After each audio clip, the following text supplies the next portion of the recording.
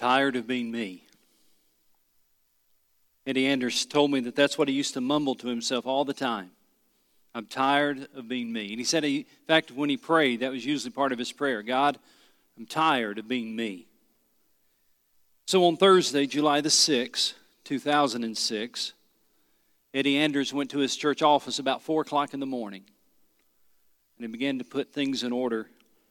About 5 a.m., he left his church office with a stack of notes to his family and to his staff members. And he left his phone so that no one could track him. And he drove 4 hours away to Minneapolis, Minnesota, and he checked into a motel, and nobody knew where he was. For a couple of months prior to this date, he had been stockpiling pills. And so he took with him bottles and bottles of pills. And he said on that particular morning, or that afternoon when he got there, he said he took handfuls of Ambien, Dramamine, Lunesta, Zoloft, and Phenergan. He said, I took the Phenergan hoping I wouldn't get nauseated and throw up the pills that I had taken. So he said he took handfuls of those pills, and he waited for the end to come. 2 days later, on Saturday, July the 8th, Eddie Anders woke up in the floor of the hotel room. The ER doc said to him, in my 35 years at this hospital, I have never seen that lethal of an attempt at suicide fail. I had lunch with Eddie on Thursday in preparation for this message. And Eddie wrote a book later about that experience, and it's called Waking Up Dead, a true story of suicide, divine intervention, and a life transformed. By the way, Eddie is now a worship pastor in Greer, South Carolina, serving the Lord faithfully. And it's a wonderful thing when a suicide story has a happy ending, but most of them don't.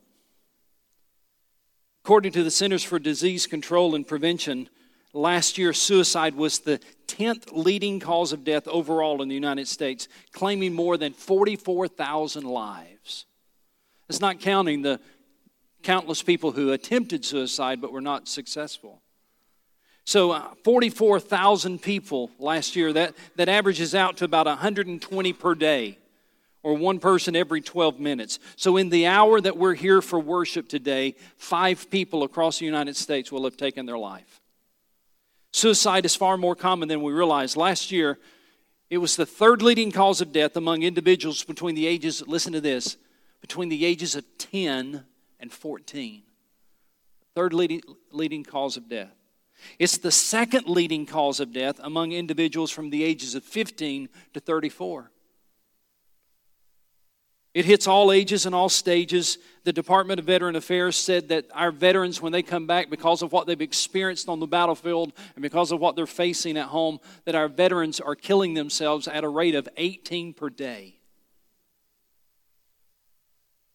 Did you know that there are more than twice as many suicides in the United States as there were homicides last year? Last year, there were 44,193 suicides and 17,793 homicides. And it's not always the type of people we would expect that take their own lives. It's not always the loner or the druggie or the person that's just having all kinds of problems. It's sometimes the people we don't anticipate would do that. For example, Robin Williams, comedian, actor, made us all laugh. And inside, he was dying until one day he did take his life. Or the son of NFL great Tony Dungy. Had everything you could imagine. Famous dad, a wealthy family, wonderful home and life, and yet he took his life. Aaron Hernandez, former NFL player, recently took his own life. And every week or so it seems that we hear of another suicide in the news. I don't know if you've watched the news or listened to the news or read the news just this week, but on Tuesday of just this week, this past Tuesday, a Texas high school principal shot and killed himself in the school parking lot after turning in his resignation. That was on Tuesday. On Wednesday night, musician Chris Cornell hanged himself after finishing a concert in Detroit. He did the concert, 30 minutes later he was dead. In Anderson County, a little closer to home, in Anderson County recently, a 14-year-old girl and a 17-year-old girl committed suicide within a week of each other. And at least one of those girls was said to have watched the Netflix show 13 Reasons Why. And parents, I would encourage you not to let your kids watch that show. It glorifies suicide and is a very dangerous show. At least one of these young ladies watched it before she took her own life. Now, I know that this is not the kind of sermon that you want to hear today. I understand that. But this is not an isolated problem that happens only in certain neighborhoods. Suicide affects all ages, all stages, and it is virtually everywhere. Christians and church members are not exempt. Did you know, I'm familiar with this because of my role this year, but did you know that we have 9 South Carolina Baptist pastors who have committed suicide in the last 11 years? 9 pastors in the last 11 years, just in the state of South Carolina. In my first church, one of my former deacons hung himself. And in this church, I have been associated with 4 suicides in this church, either church members or related to church members, in the 20 years that I've been your pastor. A few years ago, though, I went to a conference, and this is the one that blew me away, just because of the shock value, I think. But a few years ago, actually several years ago, I went to a conference in Utah, and there was a man there that was a famous, well-known Christian author. If I told you who he was, and especially if I told you the book that he wrote, you would know it instantly. And this author, I got to meet him and talk to him a little bit, and we were doing this icebreaker kind of a game, and it's called Have You Ever? And everybody sits in a circle, and there's one chair missing. There's one chair where there's not enough for everybody to have a seat, so the guy in the middle needs a chair. So he says, have you ever, and he asks a question like, have you ever ridden a motorcycle? And if you have, you got to get up and go find another chair, and he tries to take your chair. And so the questions were, have you ever gone skydiving? If you have, you jump up and you run to another chair. And as everybody was moving around, this famous Christian author was sitting right beside me. And the guy in the circle in the middle got a little personal. He said, have you ever considered suicide? And this guy got up. The famous Christian author who wrote this book that everybody would recognize, this guy got up, and my jaw dropped. I thought, him? Him? You may not realize this, but suicide is found in the Bible as well. Did you know that there are 7 suicides in the Bible? So it's not just confined to certain neighborhoods and certain groups of people. I mean, suicide is found in the Bible. 7 of them are mentioned in the Bible. I want to show you one today to set the stage for today's message. It's in 2 Samuel chapter 17.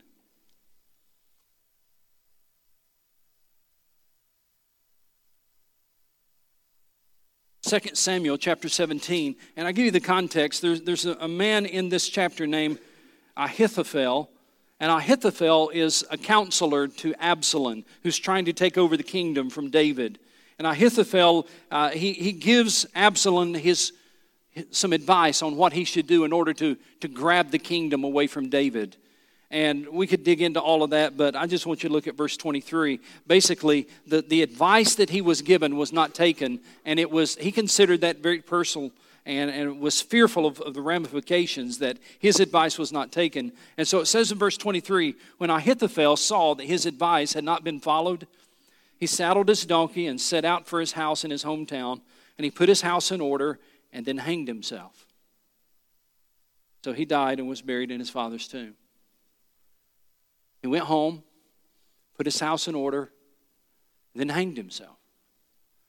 See, there's always a trigger. There's always something that pushes us over the line. For Ahithophel, it was that he was a failure. His advice was not taken. He felt threatened by the ramifications of that. He didn't see a bright future ahead for him.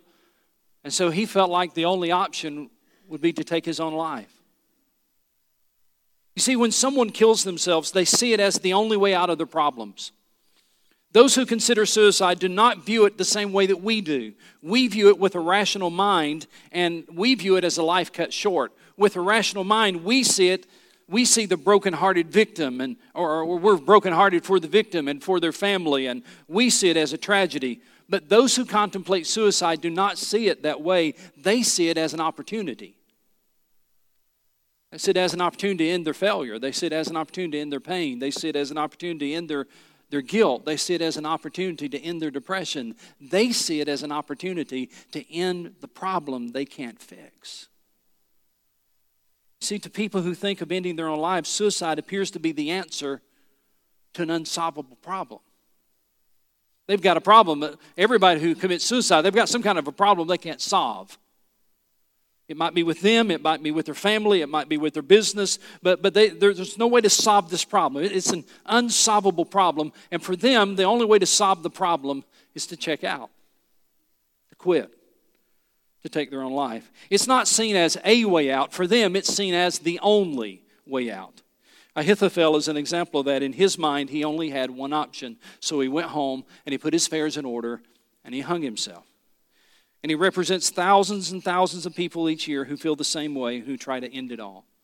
And so as I begin this message, I want to give you 7 reasons why people commit suicide. I just ask you to take notes for this and for some other things I'll say in a moment. But first of all, just kind of introductory, 7 reasons why people commit suicide. Number 1, for some, it's a cry for attention. Basically, these are the folks who say, you wouldn't pay me any attention before, maybe you will now. And so they take the pills or they cut their wrist or whatever it may be. It's a cry for attention. And you need to know that not everyone who tried to kill themselves meant to. Sometimes they're just wanting somebody to show them love and attention. So that's one reason. Number 2, they feel unloved and unwanted. No one would know or care if I'm alive. That's what they think.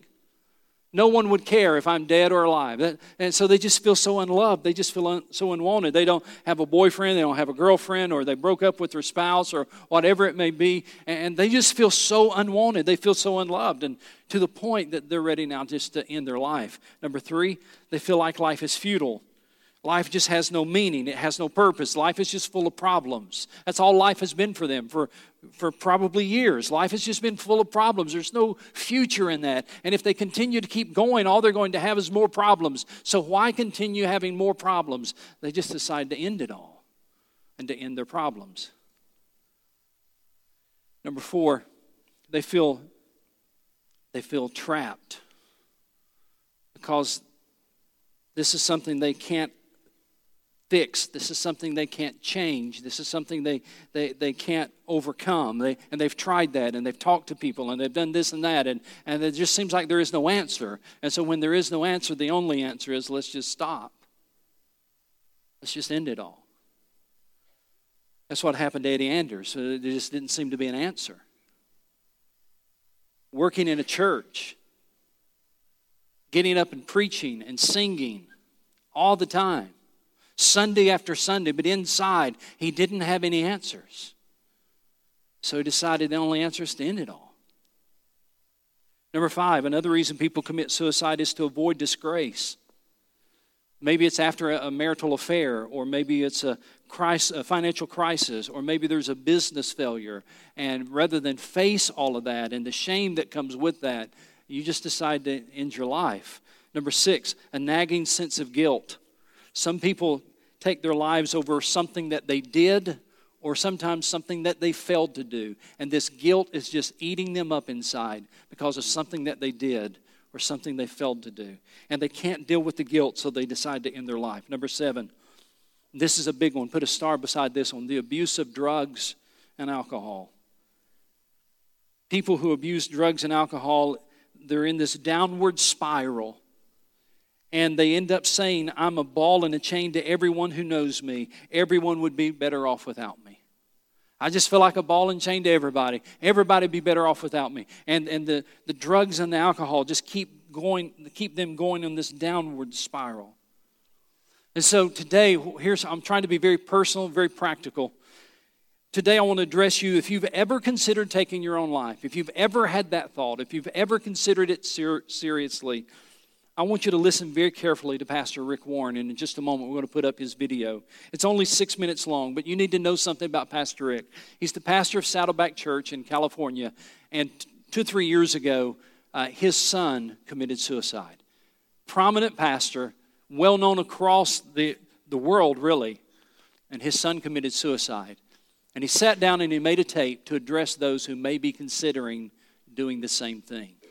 So let's watch this video together. Hi, I'm Pastor Rick, the author of The Purpose-Driven Life. And if you've ever felt like giving up on life, I'd like to talk to you for just a minute. You know, a lot of studies have shown that almost everybody has felt suicidal at some low point in their life. You may be feeling that way right now, or you may know a friend or a family member or a coworker who feels that way, and you don't know what to do about it.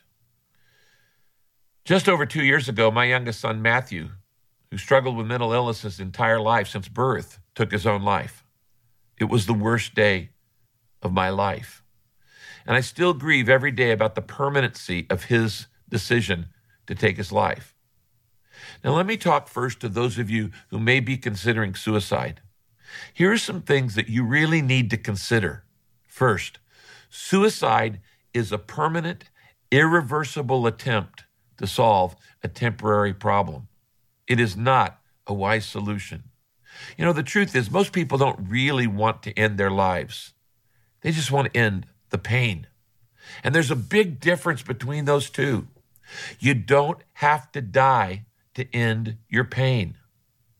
Now, I understand that when you feel totally overwhelmed by your pain and your problems or by situations that you can't see any way out of, that ending your life might appear to be the best solution. But it is not. It's like using a nuclear bomb to wipe out a nest of mosquitoes. It's irreversible, and it'll do far more damage than you possibly realize, and will affect many, many other people besides yourself. There are a lot better ways to make the pain stop. Now, let me give you some simple first steps if you're being tempted to take your life.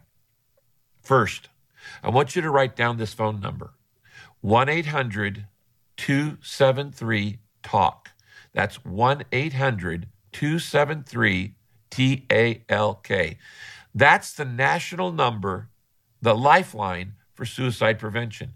It's the national lifeline for suicide prevention. Let me give it to you again, 1-800-273-TALK. Now, it's open 24/7, and there are people there who understand what you're feeling. They can help you walk through this deep valley that you're going through right now. And if you're feeling suicidal, I want you to call this number as soon as you finish watching this video, 1-800-273-TALK. Second thing, you need to realize that no emotion, whether good or bad, high or low, happy or sad, no emotion can last forever. Emotions are like waves. They come in on our lives and they crash, but then they dissipate and they go away. No emotion lasts forever. No matter what you're feeling right now, you're not going to feel it in an hour. And while the depression that you're feeling right now is intense, it cannot, I repeat, it cannot last forever. It's a wave that will go away because no emotion lasts. So you don't want to make a permanent choice based on a temporary feeling. Never make a major decision when you're depressed. Instead, share what you're feeling with another person so they can bear that pain with you. The Bible talks about this. In fact, the Bible commands us to bear one another's burdens. I'm supposed to help you, and you're supposed to help me when we're down. And there are people who would gladly do this if you'll just be open and honest and share how you're feeling. Don't carry it alone. Number 3, when you're feeling depressed, you need to realize you're not thinking straight. You can't think logically when you're depressed. Your mind gets confused. For instance, right now you might feel that the world or your family or your work would be far better off without you. Oh, they'd just be better off without me. Well, I'm here to tell you, you're dead wrong. It's just plain wrong. You are loved by God, and you are needed in this world, and He created you and made you for a purpose. I wrote an entire book about this subject called The Purpose-Driven Life. It's now the most translated book in the world except for the Bible, and it's been the best-selling hardback in American history. Now, why is that? Because everybody has a fundamental need to know that your life matters, that your life has meaning, and that God has a plan and purpose for your life. And God's plan and purpose for your life is greater than the problem or the emotion you're feeling right now. If you haven't read Purpose Driven Life, I'd encourage you to read it and talk to some friends about it. And that leads me to the fourth thing. God never meant for you to handle all the problems and all the pain of your life on your own. We are wired for relationships. We are better together. The very first thing God said in the Bible, it's not good for man to be alone. We're meant to help each other out and to share our emotions with each other. You know, when you share a joy, that joy is doubled. And when you share a hurt or a pain, that pain is cut in half. You need to find one person that you can trust, and you need to tell them exactly how you're feeling. As I mentioned earlier, depression often comes in waves. And while this wave will eventually subside, you're not going to feel the way you're feeling right now. It is likely that another one will come again. Waves come in again. And that's why you need a safety net when the waves come. We call that a small group, or somebody that you can call on and talk to. Never try to face suicidal feelings by yourself. You're not meant to handle them alone. Again, the feelings will subside, but it's very important that you first remove anything around you that would make it easy for you to take your life impulsively, because people make decisions impulsively that have eternal consequences. Remove anything that would make it easy for you to take your life. And then second, when you're feeling vulnerable, don't try to face it by yourself. If you want to write to me, you can write to rick@pastorrick.com. All of our Daily Hope ministry team will pray for you. We'll pray with you. We have people who can pray with you and pray for you.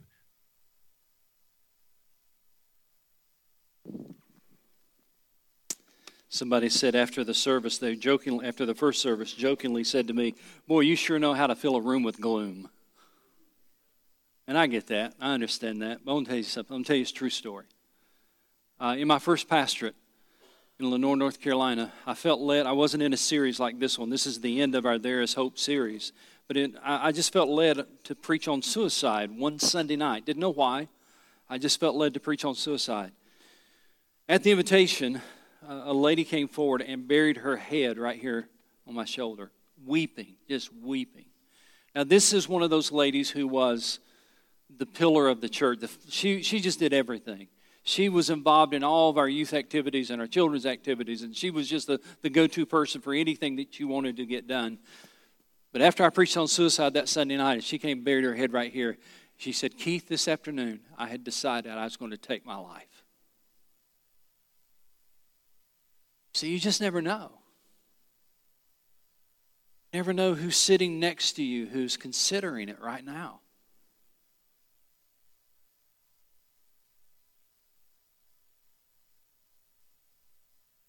And if it was your spouse, your child, or your grandchild who is struggling with thoughts of suicide, you would pray that I'd get up here and say something about it. And so I want to give you, before we leave today, 5 lies of suicide and the truth that will set us free. 5 lies of suicide. 5 lies the enemy tells. And then counter that with the truth that God says. I encourage you to write these down. Number 1, the first lie is this one: they're better off without me. This lie says, I'm actually doing everybody a favor if I exit. I've caused so much heartache, I've caused so much pain in my family that I'd actually be doing everybody a favor. And I know that they'll be sad, they'll be heartbroken, but they'll quickly get over it and life will be better without me. That is so short-sighted, because here's what's really going to happen. You're going to end their problems and you're going to multiply theirs. Your problems are suddenly going to end in your mind, but theirs, they're left to pick up the pieces. They're left trying to figure out, what do we do now? Their hearts are crushed and they have to deal with this great loss and despair. You see, suicide is never, ever the right solution for anyone. And the Bible says this. The Bible says that God is your refuge. Listen to Psalm 46:1. God is our refuge and strength, a very present help in time of trouble. See, in those times when you feel like, I just don't know if I can hang on, I want you to know something. God's hanging on to you. And he doesn't intend to let go. Lie number 2. No one really cares about me anyway. I'm all alone in this. This lie tries to make you feel that the despair and the depression and the defeat that you're in right now, that you're feeling, that you're sinking deeper and deeper into all of this, and that it'll never get any better. It'll never be any different. But that's a lie as well. Listen to what the Bible says. Psalm 34:18. The Lord is close to the brokenhearted and saves those who are crushed in spirit. He's close to the brokenhearted, and He saves those who are crushed in spirit. Let me give you an example of that. Open your Bibles to Psalm 13. Psalm 13. It was a psalm written by David. David, a man after God's own heart, struggled in many ways, and I think some of these thoughts he's going to express you can identify with. Psalm 13, verse 1. How long, O Lord, will you forget me forever? How long will you hide your face from me? And look at verse 2 and 3 especially. How long must I wrestle with my thoughts and every day have sorrow in my heart? How long will my enemy triumph over me? Look on me and answer, O Lord my God. Give light to my eyes, or I will sleep in death. My enemy will say, I have overcome him. And my foes will rejoice when I fall or when I die. But now notice the word in verse 5, first word of verse 5, but. It's a word of contrast. It's a word that leads to a different outcome. But I trust in your unfailing love, and my heart rejoices in your salvation. I will sing to the Lord, for He has been good to me. You see, it's a lie to say no one really cares about me, because God cares about you. And there are many, many other people who care about you as well. You just can't see it or feel it right now because of what you're dealing with. Lie number 3 is this. I just can't face this pain anymore. This trial is too hard. This lie says that we can't go on. Life's too hard. It's too difficult for us. We've tried and we just can't stand it anymore. But the truth of the Word of God is this. Isaiah 41:10 says, do not fear, for I am with you. Do not anxiously look about you, for I am your God, and I will strengthen you. Surely I will help you. Surely I will uphold you with my righteous right hand. Lie number 4. I've lost all hope, and I can't go on. This lie basically says life is seemingly over. I might as well end it because my life is over anyway. But the truth says there's always hope, because hope is based on God. And the psalmist said in Psalm 43:5, why, my soul, are you downcast? Why so disturbed within me? Put your hope in God, for I will yet praise Him, my Savior and my God. Put your hope in God, for I will yet. I may not right now, but I will yet praise Him. There's a day coming when I will. There's a time coming when I will, when this will be different. It'll be better. Lie number 5. I've messed up everything. My life is over anyway. This lie says we've blown it so badly we might as well end it all. We don't deserve to live any longer because of the way we've been living, because of the mistakes that we've made, because of the people that we've hurt. We've just made a mess of everything. We might as well go on and end it. But listen to Psalm 40, verse 2. He, God, He brought me out of the pit of destruction, out of the miry clay. And He, God, set my feet upon a rock, making my footsteps firm. He, God, can do what you can't do. And He can bring you out of the miry pit that you're in right now. I told you that suicide knows no boundaries, and here's a prime example. Frank Page is the CEO of the Southern Baptist Convention. He's the president and CEO of the Southern Baptist Convention. Not long after obtaining that position, Frank Page's daughter committed suicide. Her name is Melissa, and he wrote a book about it. I'd encourage you to get this book and to read it. It's for so many different reasons. It tells her story as well as speaking to those who are considering suicide. But here is a prominent pastor, prominent denominational leader, and after beginning his new work in Nashville, Tennessee as president of the Southern Baptist Convention, his daughter committed suicide. And one of the things that's in this book, one of the reasons that I think you need to get it is because throughout this book, littered throughout this book are letters to you, letters to people who are considering suicide. I want to read you part of this letter. It says, "A letter to you if you're contemplating suicide." Here's a lesson from Frank Page from the heart of a pastor, and more importantly, the heart of a parent. Here's what he says. "If I ask you to tell me the main issues and problems that are giving you little reason to live anymore, I know you could name them one by one for however long we're able to talk. I know that each of them, or at least the accumulated weight of them, feels so gigantic and monstrous, so overwhelming that you often cannot see yourself surviving them or making it safely to the other side of them. And while, yes, I agree with you that these matters are legitimate and serious, you need to know that there's a spiritual enemy at work against you whose job is to make them seem more enormous and insurmountable than they actually are. He's trying to kill you. Do you see it? The Bible says in John 10:10 that he is a thief who comes only to steal and to kill and destroy. You see, death is his goal. He knows the damage it can do not only to you, but to your family and to your friends and to your church, to your testimony and ministry as a Christian. If he can destroy you, he can destroy a generation. If he can steal life from you, he can steal peace and joy from 5, 10, 20 others who love you and care about you, who will be left to deal with their guilt and their pain, their hurt, their loss, their grief, their sadness, their struggle. If he can cause you to see death as a viable option, even contorting your thinking enough to view it as almost a noble, heroic act, something that will give others relief from having to deal with you and your difficulties, then he can leave a mark on others that will never go away. These suicidal thoughts often feel like they're starting with you, as if you're coming to this conclusion on your own. But Satan is the encourager, the motivator, the impetus behind every destructive, violent, fatal thought that passes through your mind. And he's banking on the high probability that you'll catch them and pull them in and claim them as yours. So I'm asking you to do something different with those thoughts. The Bible tells us that we are not hopeless slaves to what others tell us or how they describe us, that we have been granted God's authority and backbone to, quote, take every thought captive and force it to be analyzed by what His Word says is true.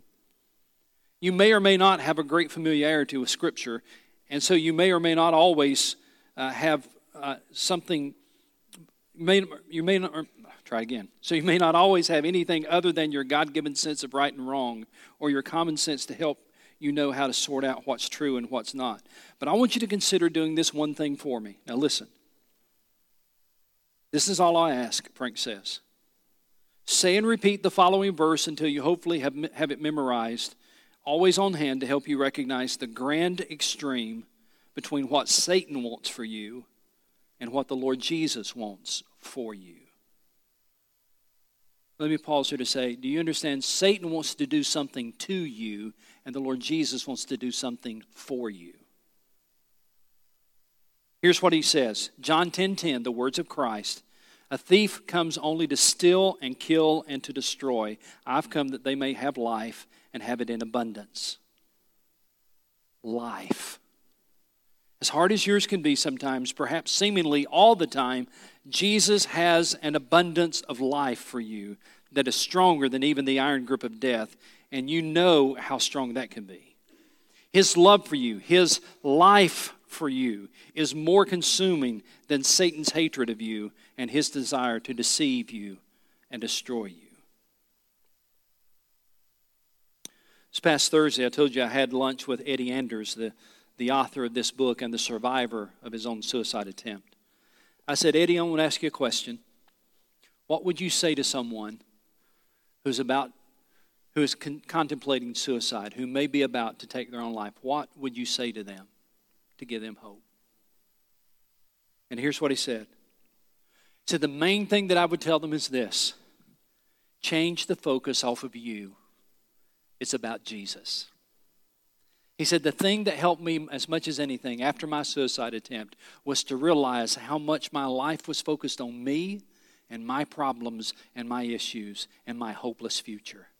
He said, but when I began to focus on Jesus, truly focus on Jesus, he said, that's when my life was radically changed. And in fact, I want to close by asking you to turn with me to Galatians chapter 2. This is a verse that Eddie quoted to me, but I want you to see it in your Bible. Galatians chapter 2.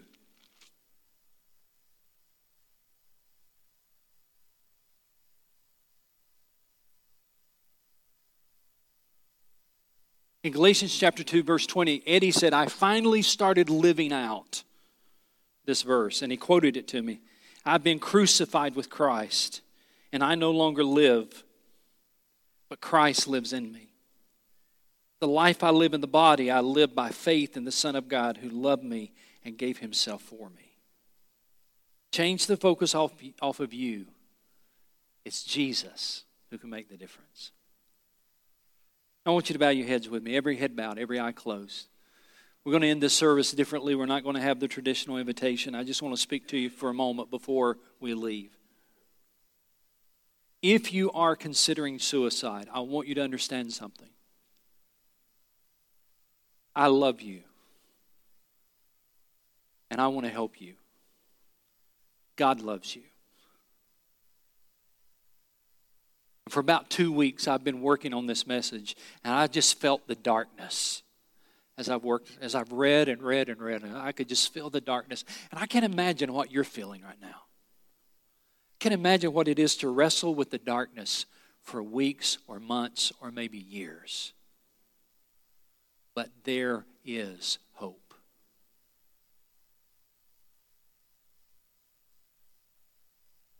Rick Warren put a number up on the screen. If you don't want to talk to me, he put a number on the screen.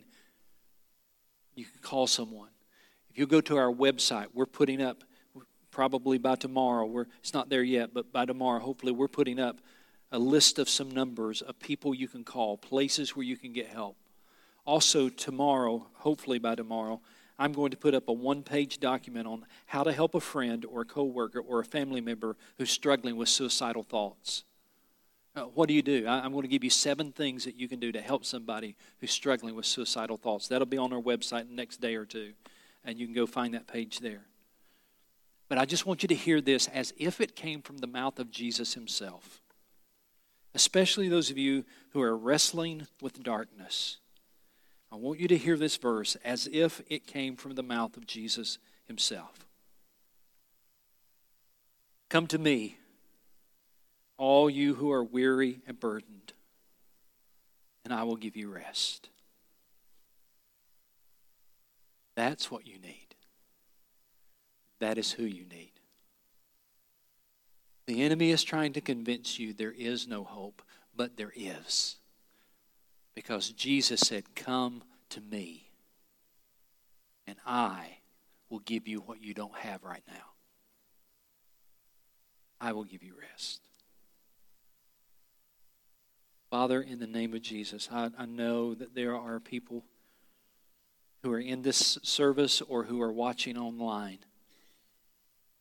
who likely have considered suicide. They've wrestled with the darkness. For some, it may be that they've just wrestled for the last couple of weeks with it. For others, it may be something they've wrestled with for years, and they are seriously considering when the end will come. But I pray in the name of Jesus that they would turn to Jesus and that they would experience the life he wants to give rather than the death that Satan wants to bring.